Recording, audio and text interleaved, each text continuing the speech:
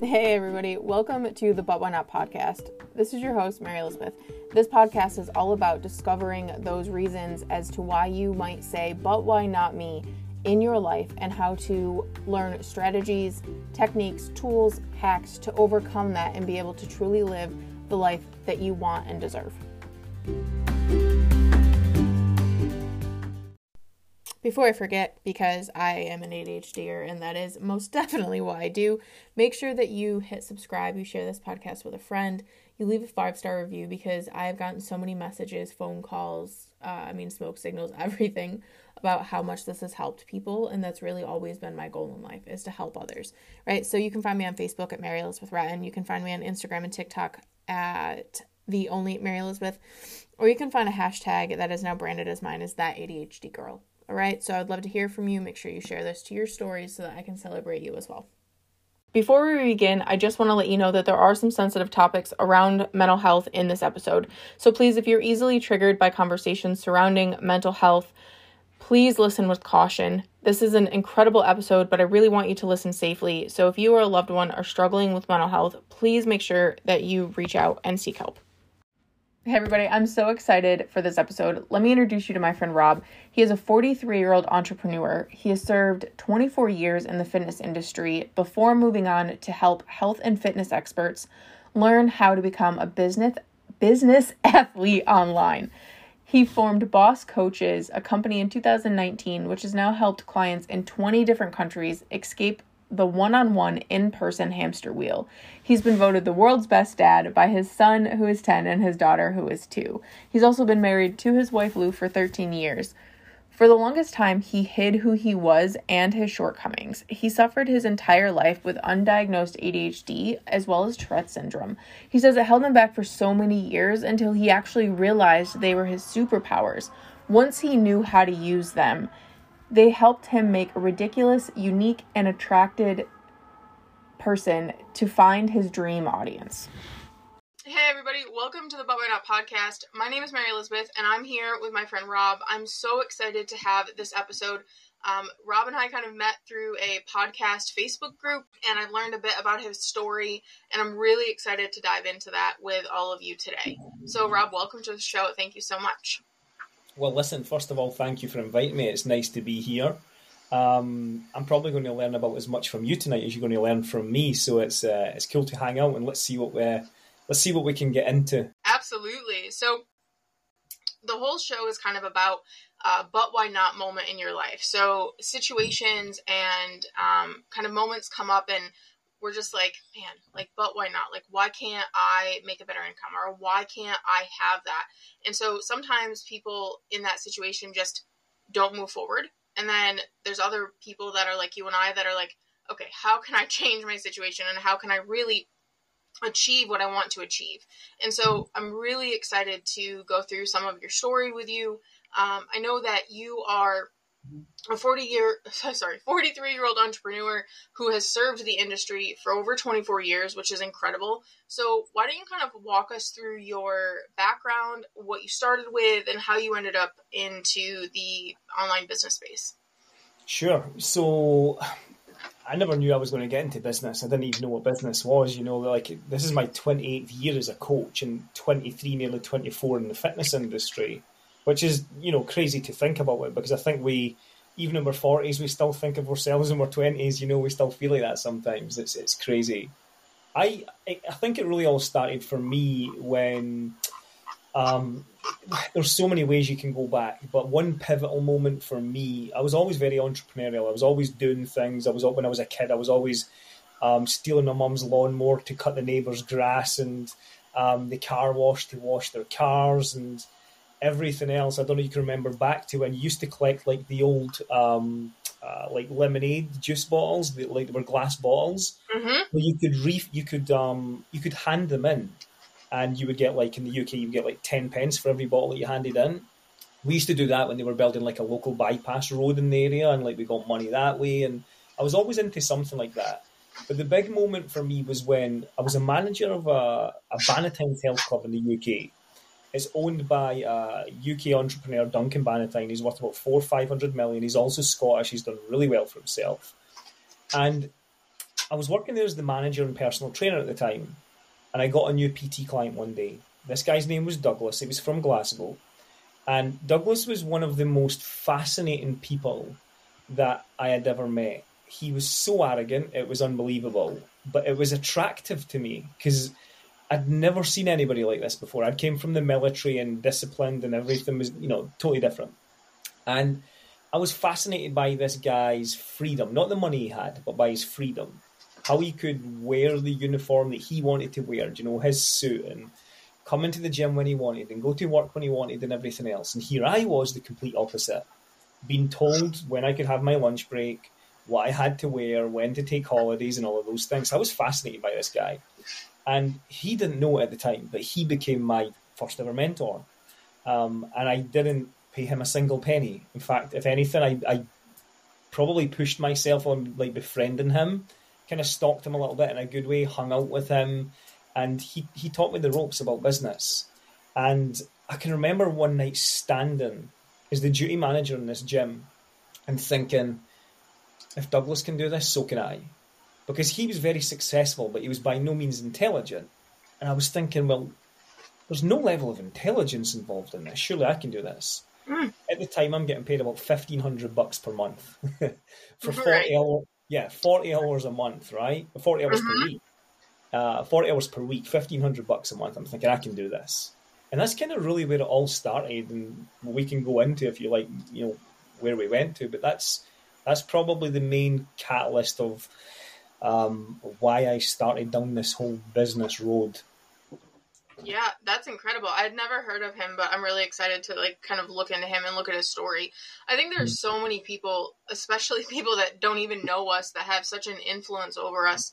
And so many people talk about, who's your hero, but I think that word hero kind of really switches into mentor, and it really allows us to grow as people. And then through this industry and through that personal development and, investment into ourselves, we might actually get to meet them. And I think that that's one of the ultimate end goals that is so great when you get to actually see that person and be like, you have no idea who I am, but you got to change my life. Absolutely. I can remember the first time I met that Duncan Bannatyne when he owned 65 gyms across the UK, he still does. And he wrote a book at the time. I think in the States you guys have a Shark Tank, I think it is. We have Dragon's Den. So it's like a similar concept. Okay. Duncan Bannatyne is one of the dragons in the Dragon's Den. And he'd done that for, I don't know, best part of a decade. Well, he brought out a book and he was doing a tour of the clubs and he was getting everybody to write, to give his autograph inside the book. Because this is back in like 2004 or something, so social media is not like heard of or anything yet. Right. And he said to me, he says, what do you want me to write in the book? Now, of course, I'm one of his employees at the time, and I said, to a future millionaire. and he looked at me and he laughed. And, I've not done $1 million in the business I'm doing right now, but of course, across a lot of the businesses that I've ran, I have. So, it was an interesting moment for sure.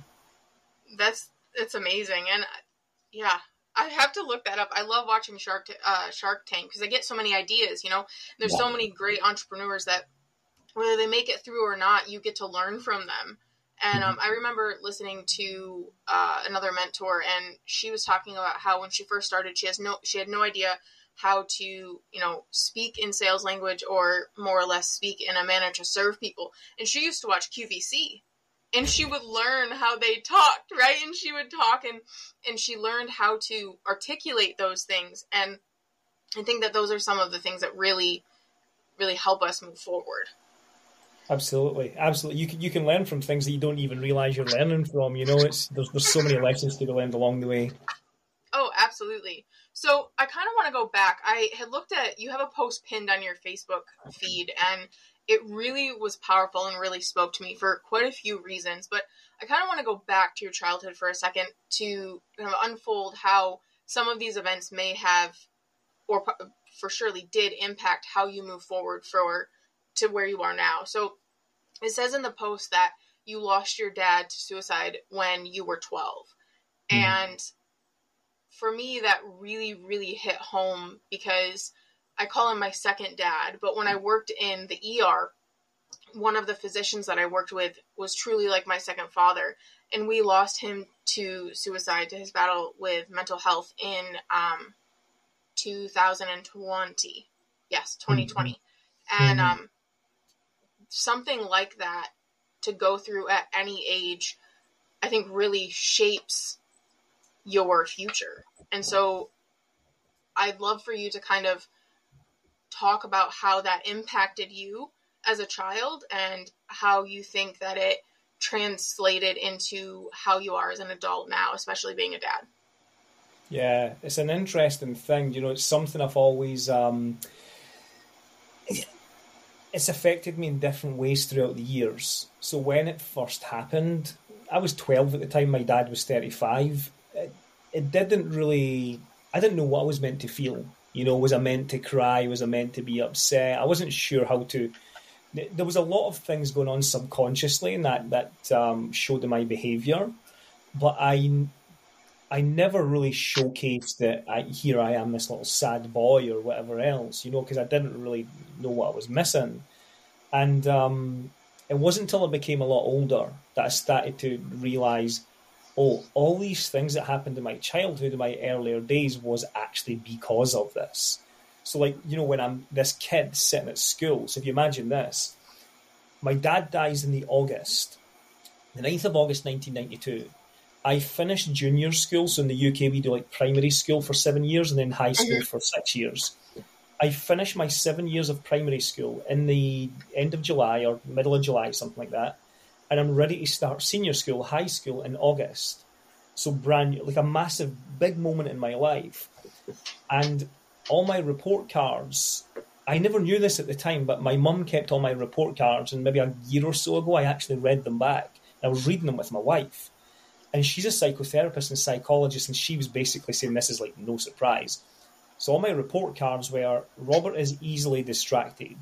Robert is a nice kid, but seems like he's in another world. Robert was trying to work out how to deal with all of this shit that had just been laid on him. Robert didn't even know that, you know? So when everybody's sitting there being this academic, a fellow ADHDer, you'll get this as well. I went through the whole ADHD thing at the time. I didn't know what even ADHD was, And all these kids are sitting here writing to get their work done and get finished for this exam or whatever it may be before the study finishes. And I'm sitting looking out the window and dreaming about different things. I'm almost they're all sitting in a box and I'm sitting looking outside of the box. I didn't know that was lending itself towards entrepreneurship and doing things different, and I do now. I didn't then. It wasn't really until I got a lot older and I started to analyse things a bit more and think, okay, what did I miss out on here? And then, of course, when I became a father myself, well, that was huge for me. But it's an interesting area because I didn't have my dad, sometimes I can overcompensate. So sometimes I can love them too much. Yep.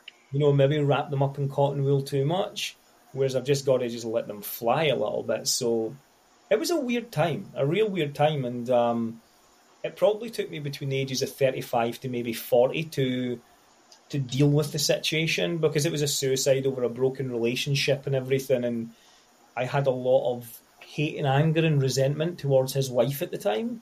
And I had to let go of all of that. I had to let go of all of those negative emotions because it wasn't serving anybody. Yeah. I had to step up and become a better version of myself, and I've never felt better since I dealt with that. So it's really interesting, from this kid who was 12, didn't really deal with it until he was 40. So I don't know if anybody's watching or listening to this right now or later on, where you've maybe been through something similar or going through something similar. Grief can happen in lots of different ways and at lots of different moments of time. And I think there's no proper way of dealing with it. It's just the way you want to deal with it and when you want to process it. I don't know if that makes sense. No, absolutely. And I think that one, I don't think anything surrounding mental health is talked about enough, but also the stages of grief can come at any point in time. And whether you consider it PTSD or you just consider it a trauma trigger, there's so many of those situations that occurred, especially from what is considered a traumatic event at that point in your life, that all of a sudden when you're 20, 25, 30, 35, 40, 45, that all of a sudden something happens and you just like get hit, and there's this like massive like wave of what the fuck just happened, pretty much. You know what I mean? Like, it's just like, and, you know, so this is what as I was diagnosed, so you mentioned ADHD, I was diagnosed 2 years ago at the age of 31. I had no idea. Looking back, things make so much sense, right? You kind of like look back after you learn about these things and you're like, oh, wow. Right? Kind of like that looking outside the box. You know, math was not something that I don't even want to like talk about equations, right? My brain shuts off. But you give me a camera or you give me something to do that's creative and I'm like, oh, let's go. I could hyperfocus for days. Yeah. You know, and so as a 12-year-old, did you, or at least thinking back, do you think that you had, or there was any resources that were provided to you or talked to you about to kind of help you through that mental health journey as a young kid? Yeah, this was 1992, so yeah, absolutely not. This was something where the family didn't even talk about it. You know, I can remember once it happened, we done the whole burial thing and everything else, and we all basically had like the after show. You know, we all go for sandwiches and drinks and talk about it and share some moments and whatever. And I can just remember it being a room of adults drinking alcohol and eating sandwiches, and I didn't really know, was this a party? Is this like what is this? Like, you know, I was a young 12, and yes, strange time, but there was no talking about it in our house, in our family. We just kind of brushed it under the carpet. We went in like a little mini weekend, and I think that was meant for us to really just, me and my sister, to forget about the situation, you know, and we literally never spoke about it at all. So, I mean, my mum, you know, God bless her, she's still alive, she's still with us today, and she's a great person, but I could never talk to her about it because it's just it's like a taboo subject. Like, we just don't go there. And I think not just for me, for like, you know, who's left behind or anybody who's left behind from suicide, but also the person that actually commits the act. Even now, I don't think there's as much as what there could be, you know, in terms of support. There's a lot more now. There is, of course. Mm-hmm. But it's one of those things, suicide, where the person's so low that they feel like they can't reach out for help. And I really think it's not about the person reaching out for help. I think it's about the support network noticing the signs. Mm-hmm. You know, because they don't want help to a degree. Some do, some don't. People need to notice it. So yeah, for me at 12 years old, there was no support. Yeah, and it wasn't until later on in life that I done therapy and, you know, went through therapy and worked out all my issues, and later on in life in 40. So it was a long time. Yeah, I don't think, and I truly think as well, even as a female, I think there are less support systems, especially back then, but for men going through a mental health journey. And I think that there is so much pressure and stigma around, you know, a man has to be tough and can't cry and can't show emotion. And that was kind of that generational thing that any type of, even if the person doesn't understand what's happening in their mind, they don't feel like they could even reach out for fear of losing their job, for fear of being judged by their family. So many different things. And I think that plays a role. And so kind of before we go into the next part of your journey, after you've gone through therapy and healing, because I don't think that healing is, you know, I've talked about it and it's over. I think that it's something that you still continue to do, even if you've come out of therapy or what have you. But how did you not having that support and it not being understood at your age when you went through something, how did that translate into your life as a father? And how have you been able to, like, are there things that you've kind of put in place in your family that allows that conversation to happen, or know that it's okay to talk about it? Yeah, that's interesting. A lot of my life is based off of a comparison to how I was brought up. So my mum and dad split up when I was 5 because of my dad's infidelities, and I'm sure there was other things going on as well. And, I can remember things like my mum throwing the wedding ring out the window at him, and him coming in like a Saturday night and beating up her boyfriend and blood being everywhere. I can still remember all those images. And yeah, those are memories that, you never really forget. So a lot of my parenting as a father is related to almost doing the complete opposite of what I seen, what I went through. So beyond that point, I then had a stepfather in my life, but he was never really a dad to me. I never had a father figure in my life. In fact, we always make a joke about it in my house. My wife always makes a joke that I can't do DIY. And I can't do DIY because I was never taught these things. I never had that father-son thing passed down. It's perhaps why I maybe gravitated towards the army. I was a British soldier, and I then trained soldiers as a physical training instructor. And in my early days, there was always a point to prove. I had to be this masculine figure. Yeah. I was always into something physical, and I was always into either boxing or MMA or something. And when I became a dad, it was totally different. So really now, for me and my little boy, my little girl who are now 11 and 2, it's really about just giving them the things that I never had, but being conscious. And I don't mean things, I mean presence. I always say to them that there's a difference between presence and presence. So a lot of people love their children, their grandkids, whatever, just with gifts, with presents. And what the kid really wants is presence. I always say that a kid spells love, Time. A kid doesn't see presents. They don't see how much money you've got. They see the time that you spend with them. And that's the thing that I missed and I never had.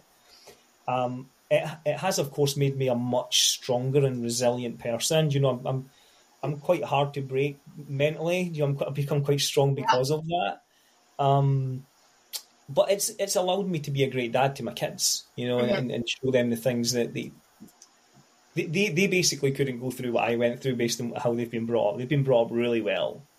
So there's been a lot of good that's came from it. Amongst all that turmoil as I was a kid and that sadness, there's always something good comes out of it. And I always think that the universe is always whispering to us. So although that was a challenge and a down part of my life, you can be a victim, or you can do something about it. You can be better or better. I chose to be better instead of bitter. So I think it's a good thing for my kids that I get to step up and be a better dad for them. So there's always a positive side to it, I think. I think that that's such an inspirational and purposeful way to look at things, because you do have two choices. You can just wallow is the wrong word, but just kind of stay in that, or you can look at it from there are no positive or negative experiences, just learning experiences. I heard Eric Worre say that one time, and it was fascinating because there are only learning experiences as long as you have, or as long as you're willing to put in that work on yourself. And it's interesting you said presence versus presence, because with my stepson literally just turned 9 on Sunday, and instead of gifts this year, his mom took him to a water park with a friend. And so they got to have a ball, and they, played in, and they did all this stuff. And, we got him some little stuff, because they do the gaming stuff. He's an Xbox kid, he loves that. But also, last night, my mom had gotten him a board game. And as an ADHDer, if there's more than 2 or 3 directions, my head explodes, right? But last night, my husband sat down with him, and they played this hunting fishing game. And I was there and kept score. And I think that those are the key memories, like you said, that presence versus presence, that you have your work life and you incorporate that, but you also make the time so that they can feel that connection. And then they learn what you didn't have then that you can pass on to them. Exactly. I was actually having a joke with my son the other day about it, where the area I was brought up in, when my mum and dad split up, my mum moved to a pretty rough council estate kind of area, and that's where I was brought up. And I sometimes take him back round, and I took him round last week, and I said to him, I was like, dude, all due respect, you would die here. You could not. And I said that to him because you've been brought up so well. He's got such great manners. He's a compassionate little soul. He cares for everybody. He's got a bad temper, but he's 11, right? Who's not at that age? He's almost a teenager. Yep. But he would just, he would not survive because he's not street smart enough. He would just get eaten alive. And I'm thankful that that's the case, because he's never going to have to be there in that situation, and he's got the best of everything. So yeah, it's an interesting contrast between how we were brought up and, you know, what we've got out of life.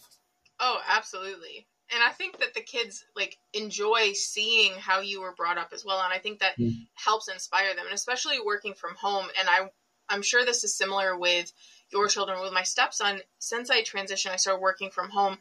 He's excited. You see that fire in them light up. They get to see the possibilities, and they want to be part of that. And I think that's really exciting, because you're helping build, whether they decide they want to go to university or they go to college, or they decide that they want to do vocational work, you know, they want to build things or be an entrepreneur, like any of it, it helps them see the other side. And I don't think that any of us in our generation really saw that other side, because it was very motivated to, you go to school, you go to college or university, like you do this. If you're not, you know, a doctor, a nurse, like something with a title where you have all these letters after your name, like you are nothing.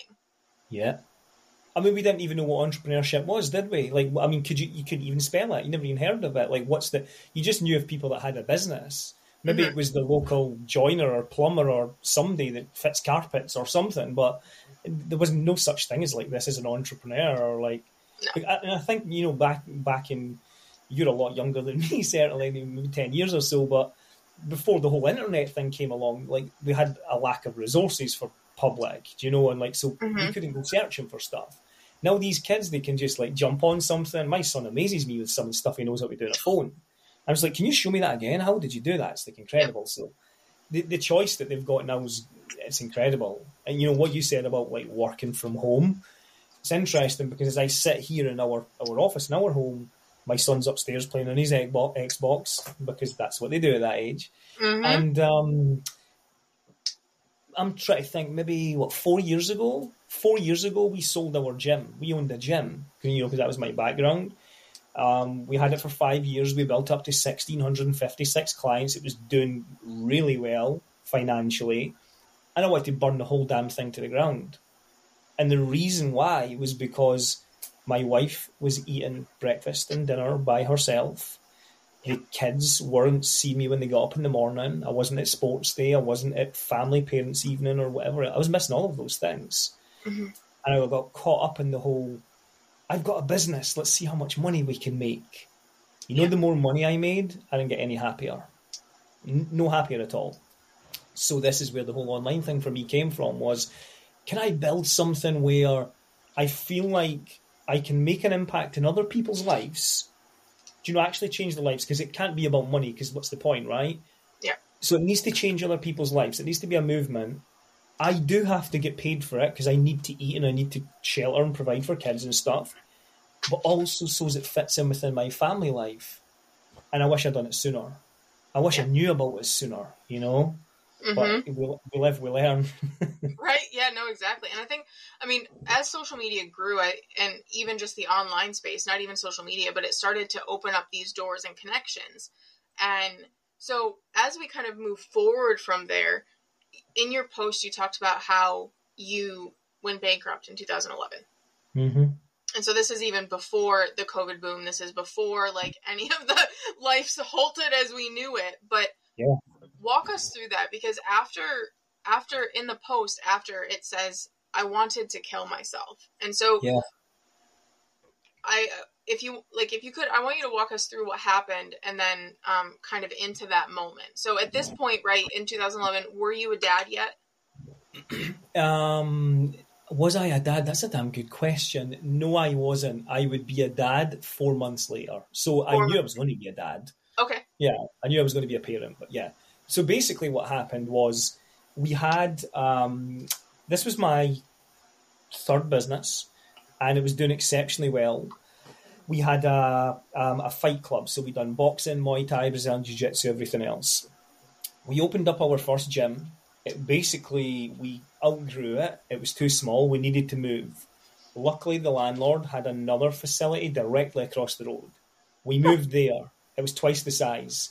We blew it up. It then became too small. We were the only provider in our town for this this thing that we were doing. We then started to do fight promotions off the back of it. So every month we would do like white collar boxing shows, and then exhibition bouts and other sports.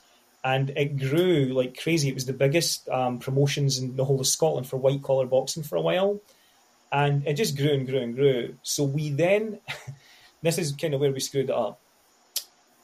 I seen another building. So this was the third building, right? So I'm thinking we need to move because we've got more demand than what we've got space.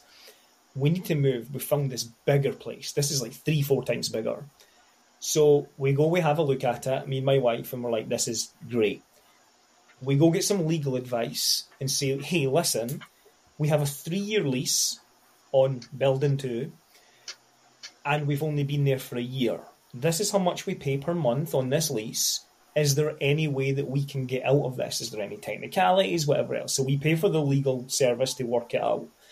And the lawyer's like, yes, you can get out on this, and this technicality. They come up with 3 things. So we then go to the landlord and say, hey, listen, we are bowing out of our contractual agreement with you. We're paid up to date, so we don't owe any money. And of course, they fought it. Mm-hmm. We're in this new building by this point, and we're just blowing the business up. It's doing really well, and it's growing and growing. And it gets to a point where it becomes evident that the advice that we were given was not good advice. But hey, what do you do about that, right? Yep. Well, 3 of the individual technicalities, none of them stood. So we're sitting here, and the lease was a high rate, right? Yeah. So we're sitting here thinking, wow, what do we do? And we have 2 options. We could either pay back the landlord everything we owed in cash, or we declare bankruptcy. Now, there was a problem. I wasn't a limited company at the time because I was so naive. I didn't really know what I was doing, although this is my 3rd business. I didn't know what I was doing. I was still like a sole trader, a sole proprietor. Mm-hmm. So if I lost everything, I lost it, not the company. So I lost all my possessions, right? So we ended up going down the bankruptcy route. I lost my house. I lost my 2 cars. I can remember the day that we told that the sequestration was happening. It's what they call it in Scotland for bankruptcy. The guy said to us, you've got 10 minutes to get across to your facility, throw whatever you want to throw into your car because we're coming right over behind you and we're claiming everything. He didn't even have to do that, right? I had like a tiny little, I had 2 cars. I had a Lexus and I had a Mini. That day, for like unlucky, I had the Mini, like the little small car. Oh, man. I'm like throwing boxing pads in there and I'm throwing weights in there and I'm just in panic, me and my wife. And it got claimed and everything went. And in that moment, it wasn't about all the stuff we'd built up. It was about everybody who was pinning their hopes. Like we had like guys like fighting in tournaments, and we had kids there. You know, like we were coaching lots of kids at the time, and I just felt I'd let everybody down. And I think when you're in such a low point, you start to overanalyze things. So I then start thinking, so my dad committed suicide. Is this like a hereditary thing? Like, is this in my blood, my DNA, my genes? Like, is this something that's hardwired into me? Like, I don't know. And I kind of got down on myself for a little bit until my wife kicked my ass and gave me some tough love and, you know, said, what the hell are you doing? Sort yourself out. And yeah, I pulled myself up and out of it and eventually moved on. But I'm thankful for that moment because it made me so much stronger.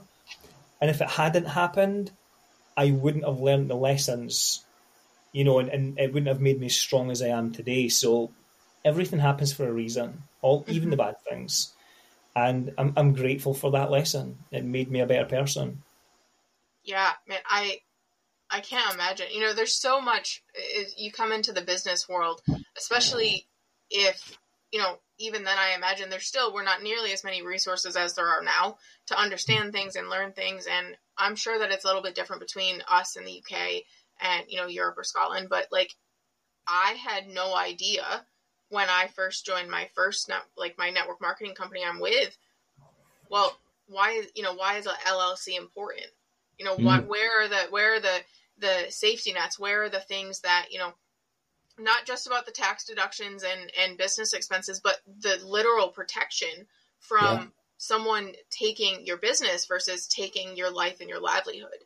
Yeah. And it's just, I can't imagine. And I'm sure that experience was not only eye-opening, but the emotional roller coaster that you had to have gone through with that, knowing that you just lost everything, knowing that you're going to be a dad, and then like, well, shit, what do I do now? How do, and especially when you're in such a low moment, and being an ADHDer, like the overthinking is something that like, well, how do I actually see out of that box again? Like how do I see that vision again? So after you lost everything in 2011, from there, where did you go to then, let's see. So it says, so 3 years ago, so you were 2011. So what did you do after that got you to having your business before COVID hit? Yeah. So one of the main things, just to cover what you said there, one of the main things that got me through that was I had read somewhere, I can't remember where I'd read it, but I'd read somewhere that somebody was explaining there's a difference between being broke and being poor. Poor is a mindset, broke is a circumstance. And basically what it meant was if you're broke, if you have skills, you'll never be poor again. It doesn't matter how much money you've got in your bank account. If you have skills, you'll never be poor. And when I recognised that and I thought, oh my God, and this, I'll move on to the next part of the story. No, you're fine. I'm so skillful in what I do, I'm not poor, I'm just broke. And then that got me to work, and obviously with my wife's tough love. So basically what I done, this was around the time, I'm sure everybody's read or watched The Secret, the whole law of attraction thing. And this was the time where I discovered The Secret. I went to, I owned a boot camp at the time. And I went down to an event in Bedford in England. It was ran by a guy called Bedros Keuilian, who happens to own Fit Body Boot Camp, which is the biggest boot camp franchise all across the world, originates in the US. And they were talking about The Secret. So I'm like getting into this thing and whatever else. So I start following along with this thing. And you got to bear in mind, I don't have much money at this point. So I get a British £10 note. I do the typical Secret thing, the whole manifestation. So a £10 note and I write 100,000 on it. I'm going to make a 6-figure business. I'm not going to let money be a bully in my life anymore. And I pin it to the top of the ceiling. So when I'm lying in bed at night, I look at it when I wake up in the morning and when I go to bed at night.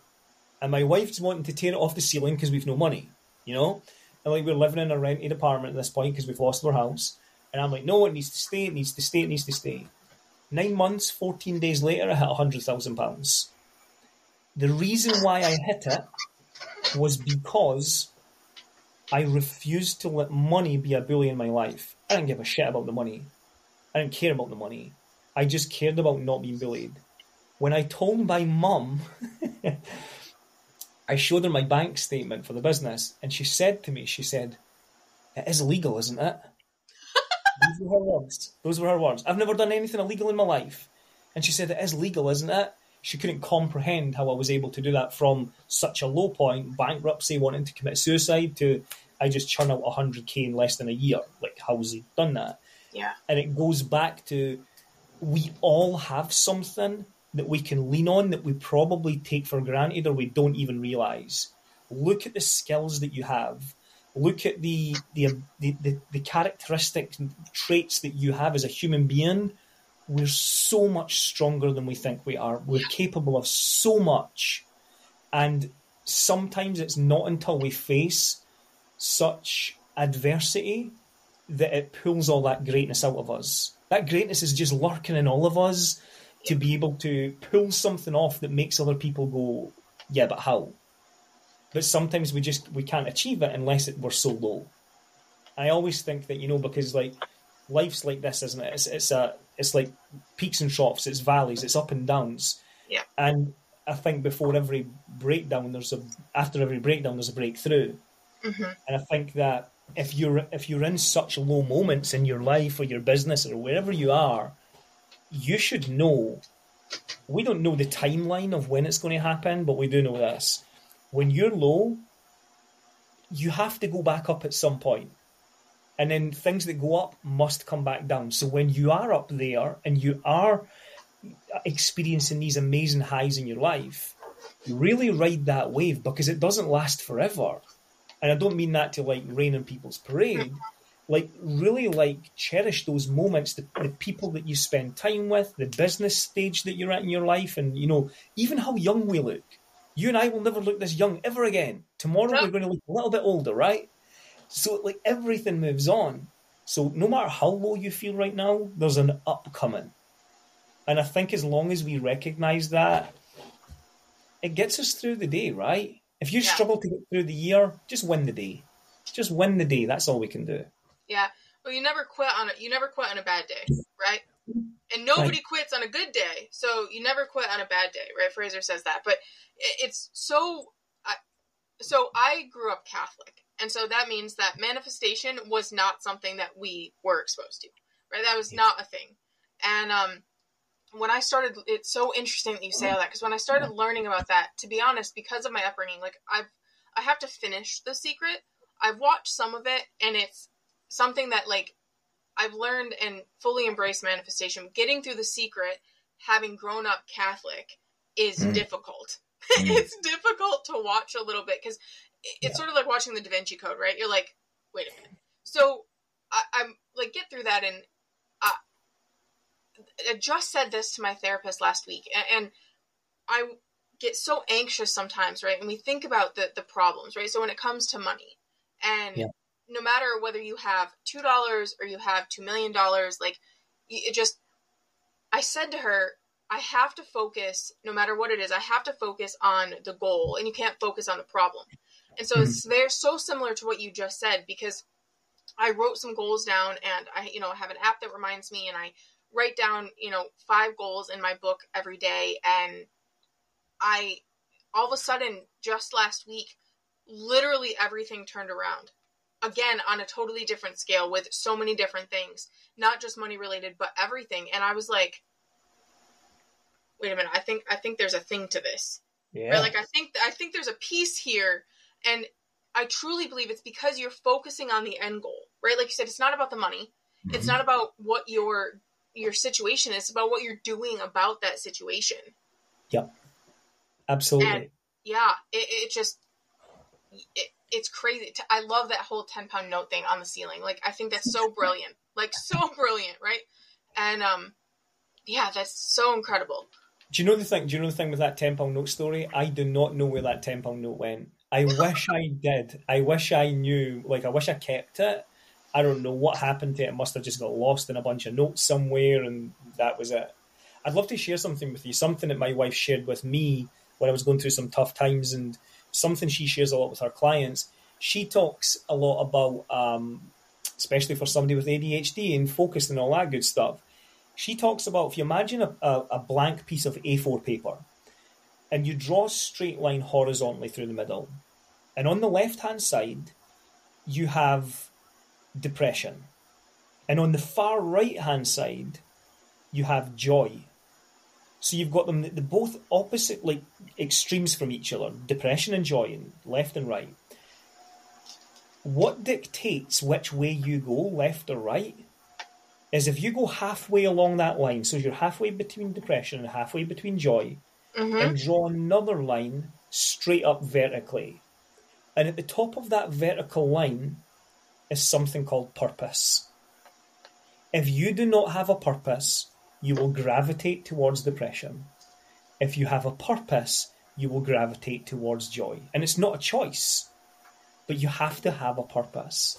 And that purpose, I don't think we get to choose our purpose, it chooses us. But unfortunately, some of us, for whatever reason, don't ever experience what that is. You know that saying, the 2 most important days of your life are the day that you're born and the day that you find out why. Yeah. The day that you find out why is the one that we're all searching for. Absolutely. And it was the one, right? And it was the one that I was searching for so long. So, like, this is such a funny story, but such a pivotal moment. Get this. So I've been a fitness professional for 20 odd years, from in the military to civil life and everything else. And Robert's excuse for doing what he does is, I'm the fitness guy and I just like to help people, which was true. I thought that was the thing. I just love helping people. I get a buzz from it. I'm sitting on the couch one night with my wife. We're unpacking from our day, from all our calls that we do during the day. It's like the time where we catch up and just unload, and we catch up and say, hey, how's your day been? We're sitting on the couch and we're talking about why we do what we do in life. You know, why did she become a therapist and a performance coach and everything? How did I find my way into this industry? And she turns to me and she said, do you want to know why you do what you do, Rob? And she laid it on me really abruptly. And I thought, okay, here we go. There's going to be some like Maslow, Freud theories come out, and she's just going to shower it all over me, right? And I'm going to be like, I have no idea what you're talking about. Like she's reading out a textbook. And what she said next hit me like a ton of bricks. And I didn't, but in that moment, I wanted to cry my eyes out. What she said to me was, when you were 12, when your dad hung himself and committed suicide, you were too young to save him. And you've spent your entire adult life trying to save everybody else. You're a rescuer.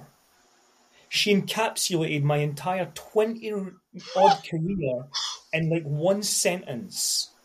And I was like, oh, hang on a minute. This is something. And she looked at me for what felt like a lifetime. She didn't say anything because she knew she'd just laid a bomb on me, right?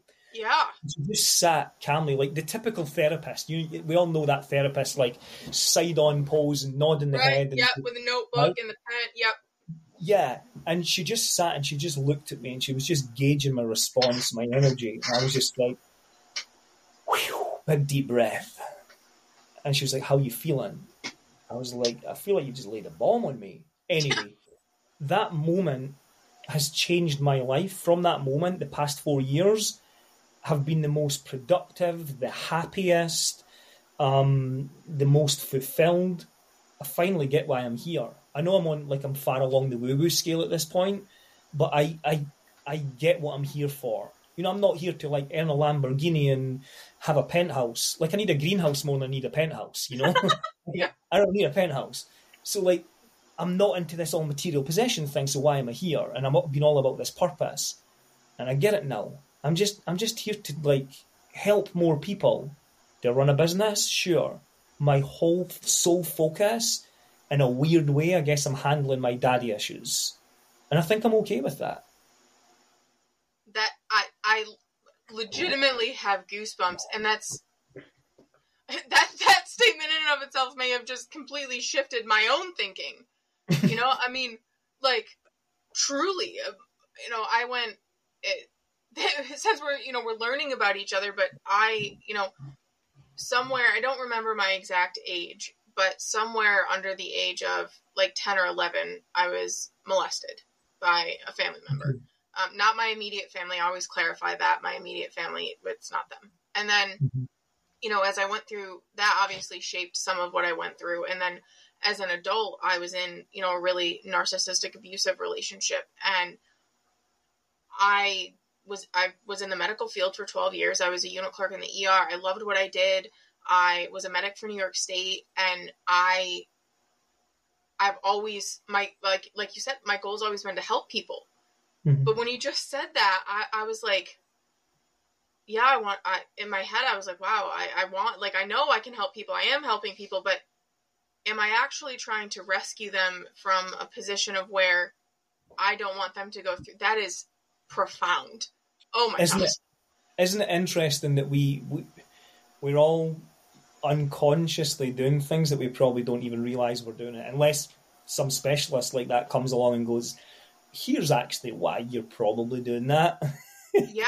You know, we talk about limiting beliefs a lot, and I had no idea what that meant, but there are so many things now I understand that happen to us through our entire life, especially that were seeded in us in childhood, whether it's, you know, financially. Like, I remember hearing someone talking about how they had to shift their financial mindset. And, you know, when you were young, I think in the UK it's a little bit different because you don't have air conditioning like we do over here. It's like standard over here, whereas over there it's probably, I don't think as much. But don't leave the refrigerator door open, right? Because it's going to use electricity. Or don't, you know, you can't use the air conditioning because it'll waste more gas, right? All these little things that get seeded, and then we get to adults and it's actually holding us back. And they're things that you just thought were the way your parents were, like, you know, and the limiting beliefs as you work through them are fascinating, right? As you're going through your daddy issues, but you're learning how to let go of those things and grieve them in a sense, because we talked about how grief comes in all the different stages, but and it allows you to unlock that potential and get to that high, right? Like a heartbeat, if you have a flat line as a heartbeat, you're not going anywhere, right? You're not moving. And I just posted this today, but I never understand, even in my own self, how we can chase after things, whether it's a female or a male going after, you know, someone that they really want to be in a relationship with, but the other person wants nothing to do with it. And they spend so much time, months, heartache, brain power, all this chasing all these things but we won't allow ourselves to do that for our own goals. We fail once, and a lot of people are just like, nah, not going to work. Yeah. And a lot of that is those deep-seated limiting beliefs that we didn't even realize were lessons back then.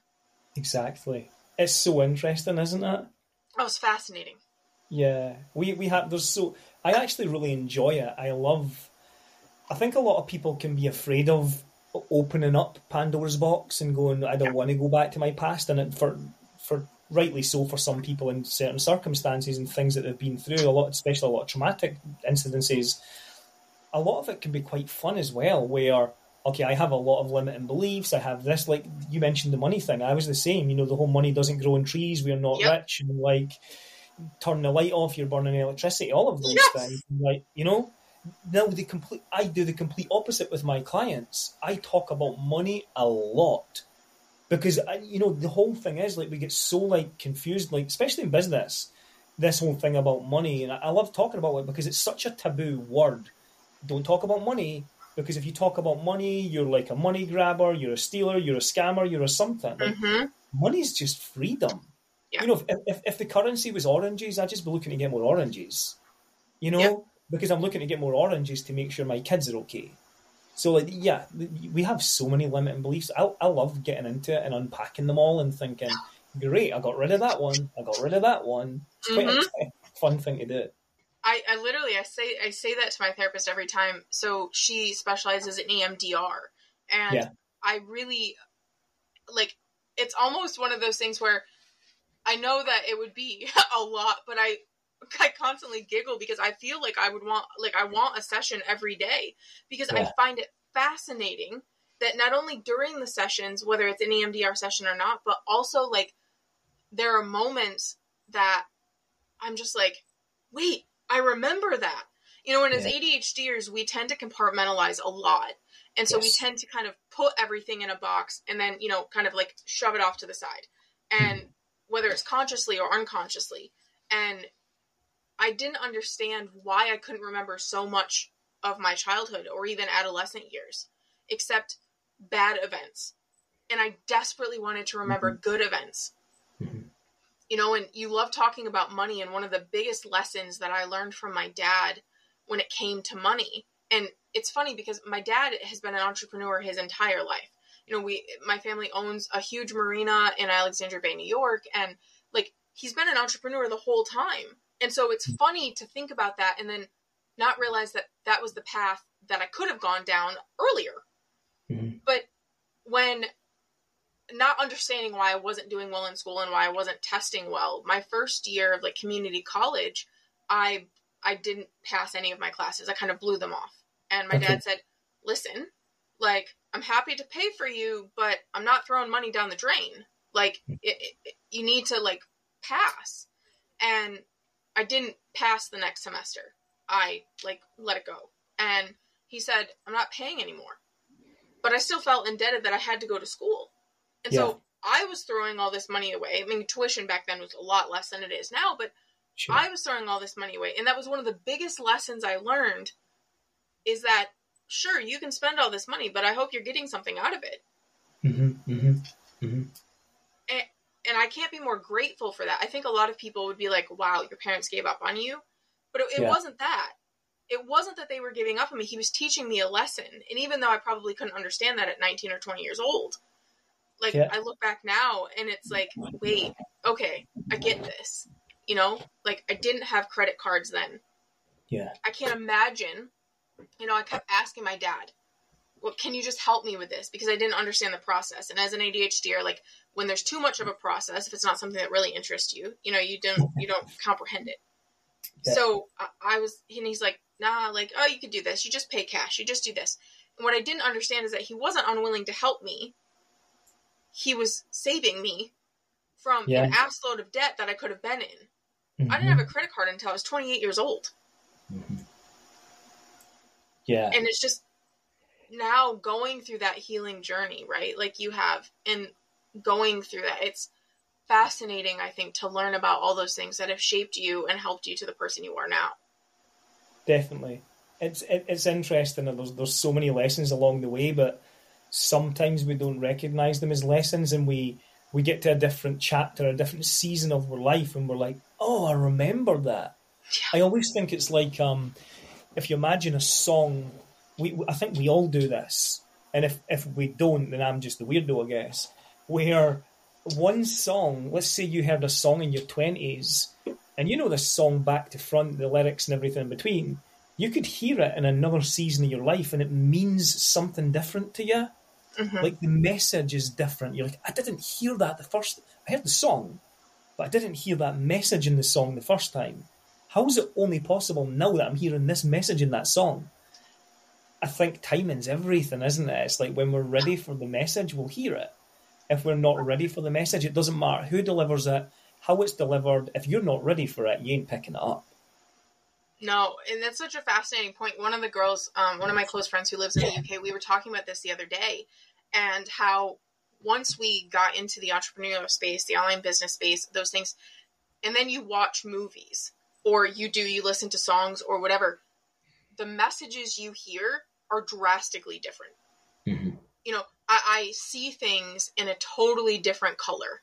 I hear things in a totally different tone now. It doesn't matter what the movie or the TV show or whatever, like I constantly am hearing it in a way that can not only better myself, help my clients, help, our promoters, but also that I can help others with. Yeah. And that's, I think, one of the greatest joys of being an entrepreneur, having a business, being an online, having an online business is you do get to see that in such a different light. And so many people don't get to experience it that you just want to share it all the time. Totally agree. Listen, we're so similar in so many ways. As you're talking, I'm just like resonating with so much of what you're saying. I'm like, that's me. Yeah.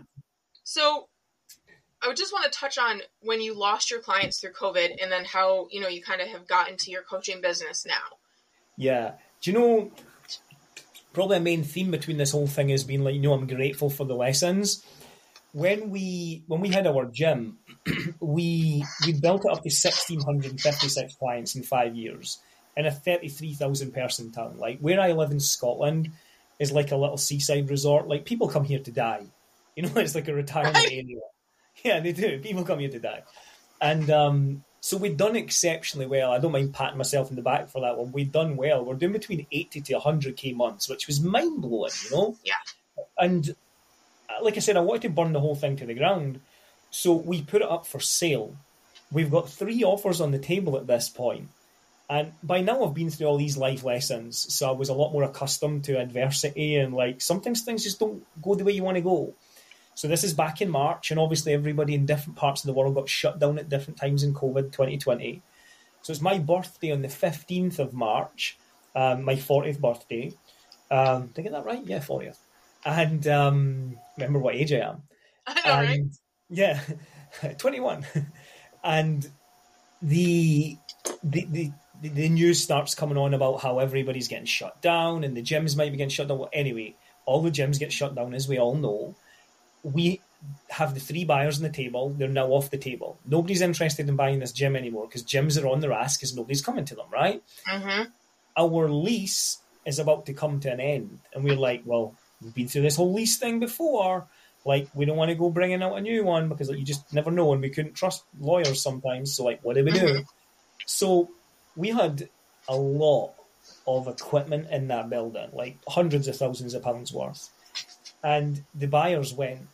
And within 4 weeks of COVID, so we're paying our rent and everything's fine, and we're thinking about what to do, and we're gauging this, like, what's happening with this COVID thing that nobody's heard of? Like, how long's this saga going to run for? And I'm glad that we took the route that we did rather than hang on by our fingernails and wait. Yeah.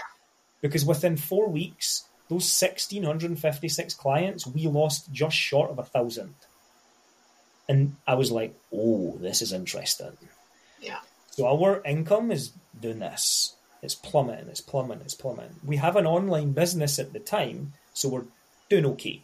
But the in-person business is doing this, it's dropping. I said to my wife, I'm not doing this. We're not going to do this again. We're not going to put ourselves through this. We have a child. We have a child on the way. We're not going to come back in here and try and convince another 1,000 people to come back to a gym because it's safe, this, that, and whatever else. So for us, it was a bit of a blessing where we lost out on a big 6-figure sum to sell our business, but we got like just over 100K for selling the equipment, and we done our thing and we moved on. And I'm grateful for that moment because it taught me a lot about it's just money. And it went back to that whole principle of poor and broke again. I can make more money again, but I'll never get back these moments in time. And you know how the whole world sort of shut down? We done things during COVID with our family that we would probably have never have done because we never had the time. And I'm so grateful for that. Yeah. And you know, when we had this business running, we were helping other fitness professionals. It's strange because it's not something I actually wanted to do. I didn't want to be one of these gurus where, you know, I'll make you 10K a month and I'll promise this and promise that and we'll give you all the leads. And I wasn't that guy. I'm not that guy. Like I want to be sick in my mouth even thinking about it. And I was helping a few friends as well as having clients at the time, and they're like, dude, you need to like really scale this because you're good at it because you've done it for so long. Well, I have a phone call with one guy one day who's thinking about joining our coaching program. And he says to me, I'll never forget it. He said, I love everything that you're saying. I can see clearly that you're getting amazing results. Like if you go to our website, you'll get bored before you get to the bottom of the page. There's that many results. Like we've built up a whole ton I saw of it. It's amazing. It takes so long, right? And he said to me, he says, I love everything, but I've just got this one important question that's kind of bugging me a little bit. I was like, geez, what's he going to ask? And he said, how come I've never heard of you? Because I'm like seeing all of these people, these gurus for like gyms and fitness providers and everything. They're all over social. They're on Insta. They're emailing me. They're doing this. They're doing that. They're very omnipresent. I've never heard of you. How come? And he kind of caught me unaware. And I was like, that's a really interesting question. Like, I've only been at it for a little bit. But then it dawned on me and I said to him, well, you think of it like this. The majority of the people, and it's usually the gurus, tend to be like in their 20s somewhere, and they're like, I'm a life coach, I'm 21, like, yeah, right. good luck with that. I didn't know shit at 21. No, me either. I thought I did. I thought I knew everything, but I knew nothing, right? Yep. So these gurus are jumping about and they're telling everybody what to do. And I said, whilst they've been doing that, telling everybody, I was away actually doing it. I was the guy that was running the businesses where everybody else is talking about it. That's why you've never heard of me. Yeah. And that kind of became more story where I don't have to be the best coach in the world because where's the measuring stick and the gauge of who's the best and who's the worst. But what I do have is a crazy amount of experience over the years, and you can't fake 28 years as a coach, or 27 now into the 28. You can't fake that, right? Yeah. So it's probably safe to say I kind of know a little bit about what I'm doing, and that kind of became our story. And we've worked with clients in 20 countries, which I still pinch myself and think, how the heck did that happen? Like, number one, how did they even understand me with this crazy accent? Like we've got clients from all over, and it works, and I get to help people with different colour of skin, different language, different accent, different cultural beliefs, different everything. Mm-hmm. And I love that multi-diversity of speaking to people from all over the world. It's such an amazing thing. Absolutely is. So my COVID experience is a little bit different than the majority of people because while so many people were able or like had to be home, had to be in lockdown, I wasn't. Right? So, I didn't have that experience because the ERs didn't shut down. Because you were ER, right. Right. And so it was something that like, we were working overtime. We, like, you know, and I wasn't one of the nurses, but I ended up, we had a lot of people leave, and I ended up just before, it was actually during the period of time when we lost Craig, I was working, so I worked 12-hour nights, 7p to 7a. I was never a daytime person, never have been, probably never will be. And I ended up feeling so bad that there wasn't a unit clerk on the other shift that I signed up and I worked nearly 3 months straight with only 11 days off in 3 months. Damn. And the burnout that I didn't understand, but that came from that, right, was something that was completely opposite of what everybody else experienced. And so then bring us to July of 2021. I have a rare autoimmune disease, and I had been out of work for a month. Thankfully, I had enough, long-term sick leave or whatever, where I was still getting paid. But I only joined the online business space. I only joined network marketing to make up the difference in overtime that I wasn't working. Because I was working at least a 12-hour shift of overtime every 2 weeks. And so many people have said, I'm still working all this overtime and I'm still living paycheck to paycheck, right? Mm-hmm. And that was back then even. But then the whole concept of the vax or get fired came out. Mm-hmm. And I had to make, whatever anybody's, and I always say this, but whatever anybody's beliefs are around that are their own. I don't get into the politics of things like that, because I don't, right? It's whatever.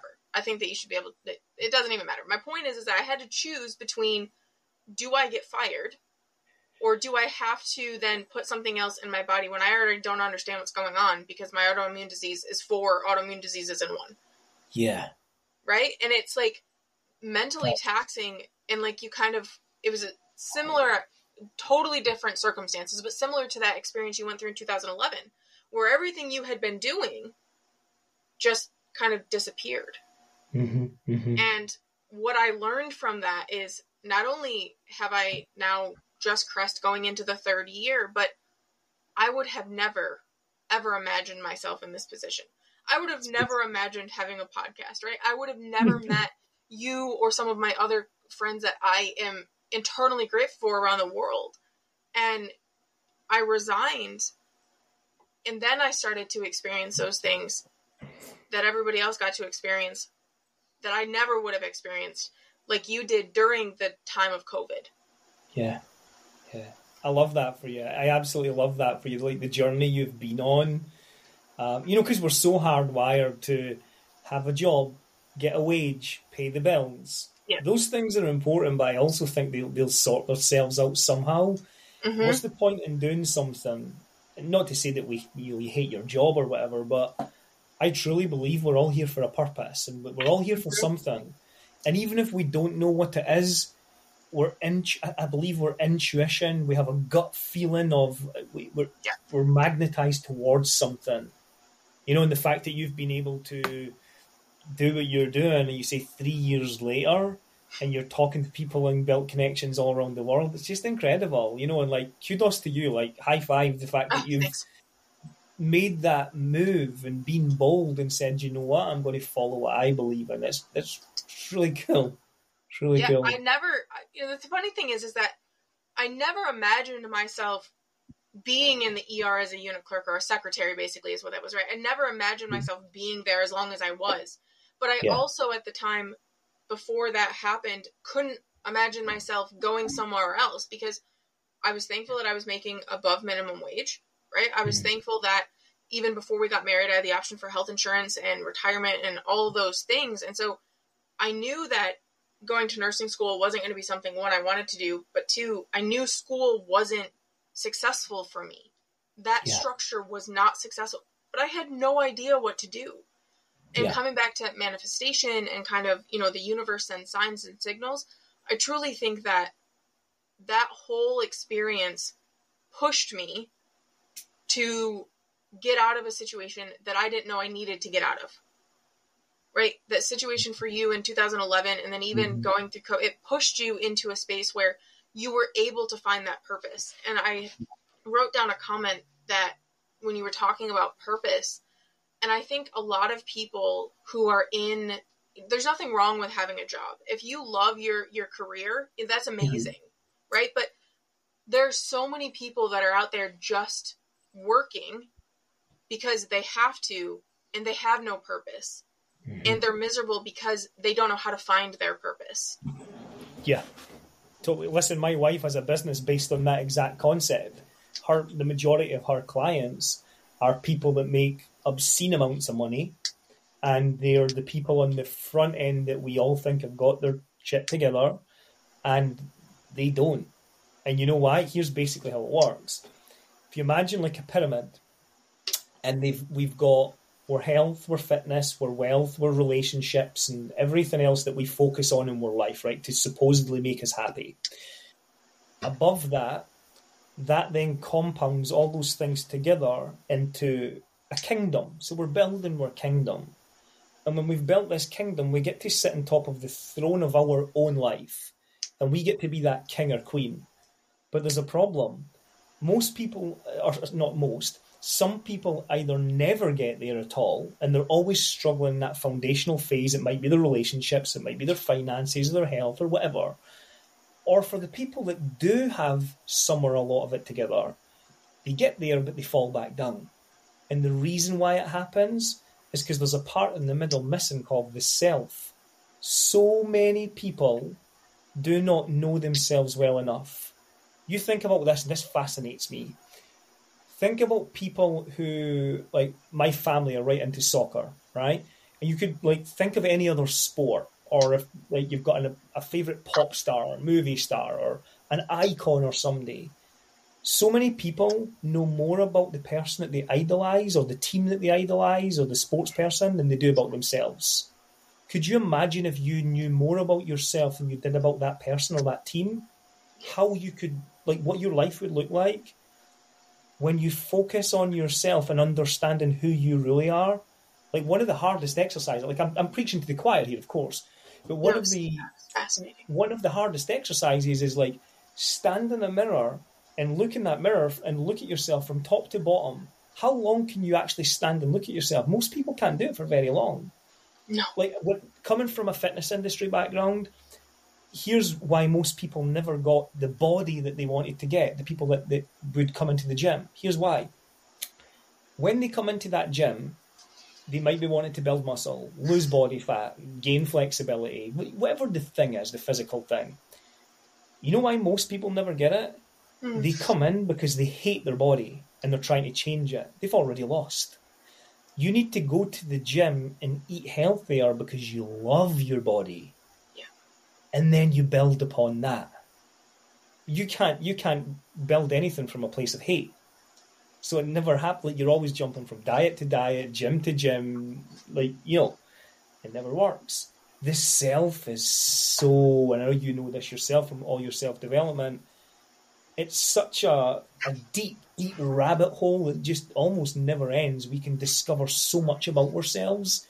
And the more we learn about ourselves, the more we get to own this kingdom of ours that nobody else can own, and just step into our own uniqueness and, you know, be unapologetically you, me, us, and claim our own little throne and be our own little king or queen.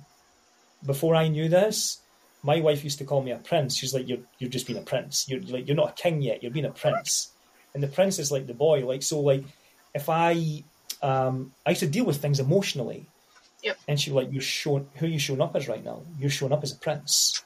Like, you're dealing with everything emotionally. A king doesn't show up like that. You know, it's really interesting. I don't even necessarily have words, but it's so interesting when you said that most of us know so many things about a sports, like a sports team or something. I remember when I was working in the ER, I worked like with the charge nurse and then with the physicians, right? With the doctors or the PAs or the nurse practitioners, whatever. Mm-hmm. I knew everything, like not necessarily on a like creepy personal level, but I knew, right? I knew everything about every one of them. I could predict their moves based on the patients and what they were going to need 5 steps ahead. I knew if we were going to order food and we were really busy, depending on where we were going to order from, I didn't even have to ask them. We could just, like, I knew it all. I could just take care of it all. And I was so proud of that. I can't decide what I want for myself for dinner. Like, right. I could eat cereal every day and be totally fine, right? Like, I can't even, like, don't give me more than 2 choices. Yeah. But now, it's one of those things where I have to journal about it. That was such a revolutionary moment when you just said that, because I never thought about it that way. Yeah. Well, here's an example of it. Like, when I grew up, my family are, like, say, they're into soccer and they follow Glasgow Rangers football team. As I grew up, I was this little kid who was Glasgow Rangers crazy, and the top striker when I was a kid is a guy named Ali McCoist, and he scores all the goals and he's the superhero. I could have told you everything about this guy. Mm-hmm. I knew nothing about myself as a kid. I was being taught no lessons. Do you know what I was being taught by my parents? Because they thought they were doing the best they could. They were, hey, come to the game, it'll be brilliant. Let's sing the songs, let's do this, let's do that. There was no self-development. There was no, like, let's find out what type of person Robert is, do you know, because it's, who knew back then? No. But trying to discover yourself and going deep, I don't know how far along each of us are on this woo-woo scale. You know, we're all at different levels of it, you know, but, and we can be as far along or as far back as we want to be, but it's such an interesting area to hang out in for a little while and just question things that, you know, there's 3 parts. I'll say this. If you imagine like a big pie, and there's 3 parts of the pie. There's things that we know, there's things that we don't know, and there's things that we don't know we didn't know. And that 3rd part right there is the most interesting area. I didn't know that. That's really interesting. Mm-hmm. You know, so like an astrologer could say something to you about, I don't know, outer space or whatever, and you're like, I didn't even know that. It's such a fascinating place. Yeah. So, yeah, we're getting really far along the woo-woo scale now. Right, no, that's all right. But it is, like, I forget, sometimes there's so much, like, you listen to audiobooks and podcasts and things but somewhere in the journey in the last couple months of something I was listening to, somebody was talking about how there's a moment that you experience, right? Every single second, we're experiencing something. But in reality, we really know nothing, because there are 1 million plus moments that are all going on at the same time. And it's such a fascinating concept to understand or even think about and learn about, even just cultural differences. You know, my friends in the UK, and even one of my close friends in Australia, just some of the things that, just like things that have a different name fascinates me, right? You know, like I heard you say soccer and then football, right? So for the longest time, I probably knew that in school, but I didn't understand a lot of it, right? So, or even just the difference between biscuits and cookies, right? Like all these little things that you're learning because you get to experience all the stuff that you never would have experienced if you didn't take that step, right? You didn't sit in that, like, to bring it all together, right? You didn't sit in that but why not moment and just decide that you were going to move forward, right? The saying, you can't eat the whole elephant at once, you only take a bite, right? Emily Ford talks about how you spoke about a box. She talks about a box, and she talks about a rubber band around your waist, and that, you know, you don't have to, if you try to jump all at once outside that box, that rubber band's going to hold you. You're never going to get there. Yeah. But you take one step, and then you take another step, and then you take another step, and eventually you're going to feel this rubber band so tight around your waist that you don't think, right? That's your low point. Like, you don't think that you're going to be able to move forward at all anymore. And then you take one more step, and then that rubber band breaks, and you have these things from your manifestation and the work you put into yourself in your business and your life, and all the doors open. Yeah. Yeah. And as an ADHDer, that can be a bit much sometimes when there's so many doors, right? Like, it can be a bit much, but the point is still there, that you just have to take that step. You just have to move that foot, because you have no idea what's on that other side when you don't quit at that low point or on that bad day. Absolutely. Absolutely. Like, I always say to my clients, show up like a weed, you know, just be everywhere. Like a weed, just be everywhere, because You just never know who's watching, who's listening, how somebody's life could change your life, or you could change their life, or vice versa. It's fascinating. I'd love to share this with you if it's okay. Yeah. Something that I teach my clients is something that I learned in my studies. I started studying for a PhD in natural medicine, not because I wanted to work in that profession. I was interested in it because my wife's friend died of cancer when she was 30.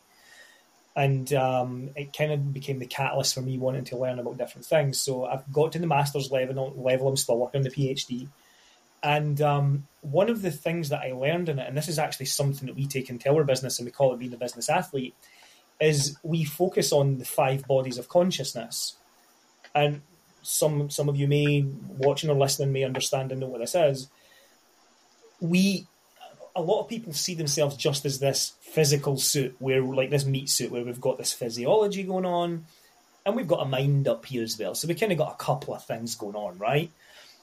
But there's so many different layers, and what that breaks down into, and they're all very much synergistic. So we have our physical body at the very ground and the foundation, the most dense, which is nourished by nutrition and food, what you put into your body, right? So that's your physical body. We then have our vital body, which the Chinese would call qi, the Indian culture call it prana, and we call it vital force or energy, right? Mm-hmm. We then have the third level, which is the mental body, which in Western world we call the mind, which is our thought processes. Beyond that, we have the supramental, which is our archetypes. We're all born with various archetypes, or different archetypes. And the fifth and final stage, and this is the grounding of everything, is the bliss body. And this is your spirituality. This is basically who you are as a spirit, as a human being, what you believe in. Who's your God, your faith, your higher power? Like what pulls you through when times are tough? That bliss body, the last one, if that's not in harmony, what happens is it affects the supramental, to the mental, to the vital, and things start to show up in the physical body, like depression, like anxiety, like fibromyalgia, like various other autoimmune things. They start to show up. Yeah. And it's a crazy thing to understand, because you're like, oh wow, and I never realized that. So if we could be aware of that and go back and think, how can we focus on these things? And it's very much like I don't know if you've read the book Biology of Belief by Bruce Lipton. He was one of my mentors in my studies. Great book. If you're listening, everybody should read that book. It's crazy. It is, of course, pinned upon the foundation, which is belief is everything. Mm-hmm. So Bruce Lipton is a cell biologist, and you can find him on social media. He's a great guy, doing life-changing things. He was trying to work out how can identical cells. So if you take twins, for example, and human beings, how can one twin perhaps get cancer in their lifetime, but the other one doesn't? How can one succeed, but the other doesn't? Mm-hmm. If they're identical, if they have the same DNA, the same genetic code. And basically what it comes down to is the environment. So he would take 2 petri dishes, he would put these living live cells into petri dishes and put them in 2 different environments. One where the cells could thrive, sunlight, there's no odour in the air or anything else. And then the other, dark environment, toxins in the air, loud sounds, everything going on, and they would start to die. Yeah. The difference between the 2 identical cells is the environment. So we have these things kicking about now, which is you're the average of the 5 people you hang about with. You're a product of your environment. And this is where it all comes from. It's so, so very true. Hanging about with somebody like you, I'm never, I'm always going to feel pretty okay, because you're kind of on the positive side of life. But we have other people in life where you're like, oh, geez, you kind of need to go stand over there because you're making me feel way down here. Yep. There's people like that in life. Oh, absolutely. It's so fascinating. And I truly believe, I can't wait to actually read that book.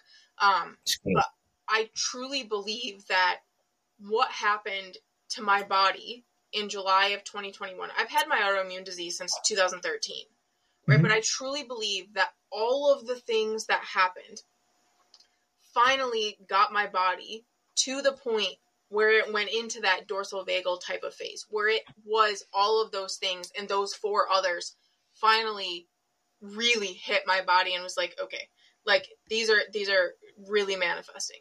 And I truly think that, you know, autoimmune disease as like, right, I'm living it, but I truly think that you can mitigate so many of those things by focusing on those other four.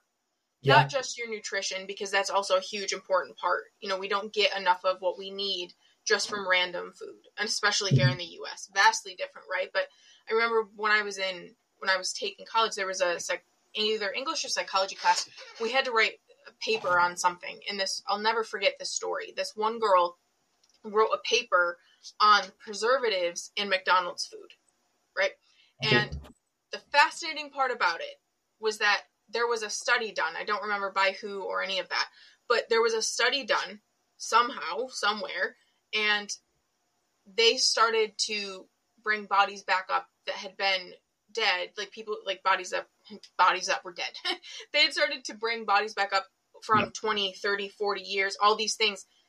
And you actually saw that the bodies, I hope this isn't too morbid, but the bodies were not decaying like they were 50, 60, 70 years ago because of all of the food, right? So that's a huge important part. But those other four parts, I don't think people talk about enough.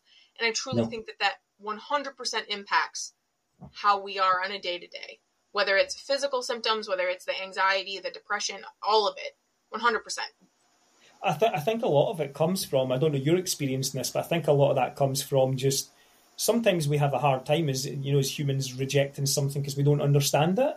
Yep. So, like, if you look at, like, everything is energy. Like, energy can't be created or destroyed. It just is. It always is. It's possibility, right? So, if everything's energy, most people can't really understand that because you can't see energy. You can feel it, but you can't see it. And I always think the best way of describing it and to prove that it does exist, well, we all have electricity for a start, but if you imagine you've got two watches, one on your right wrist, one on your left. On your right wrist, you have a mechanical watch and the hands go round. And if you take that out and open it up, you've got the hands, you've got the cogs, you've got all the screws, you've got all the parts, right? The face and everything. Then on the other wrist, you've got a digital watch. You open it up, you haven't got any of those things because it works completely differently. There's a little like switchboard, or not a switchboard, what do they call it? Like a power board thing or something, right? Yeah, motherboard, yep. Motherboard, right, yeah. They've got like, I got the third attempt. So they've got all these little things in there. How does that work? One works with energy, one works with mechanics. Yeah. The one in the mechanics focuses on Newtonian physics. The one with energy focuses on quantum physics.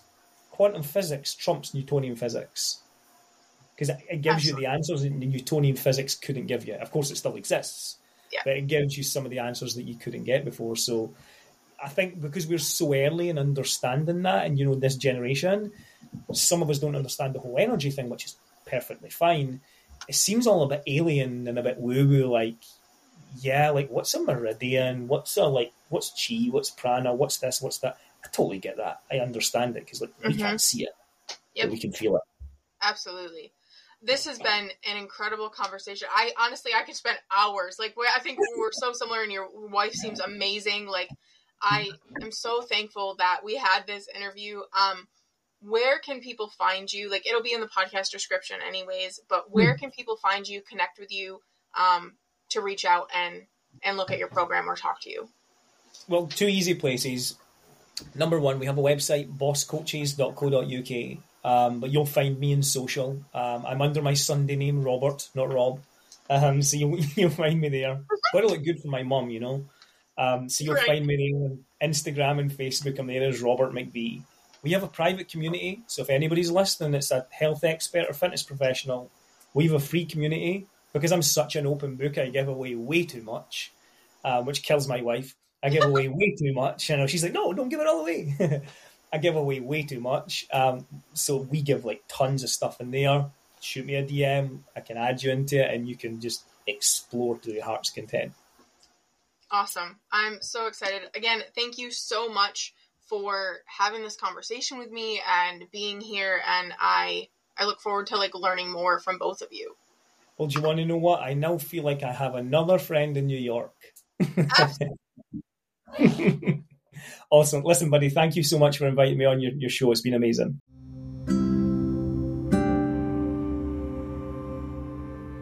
as always, I want to leave you with 3 affirmations.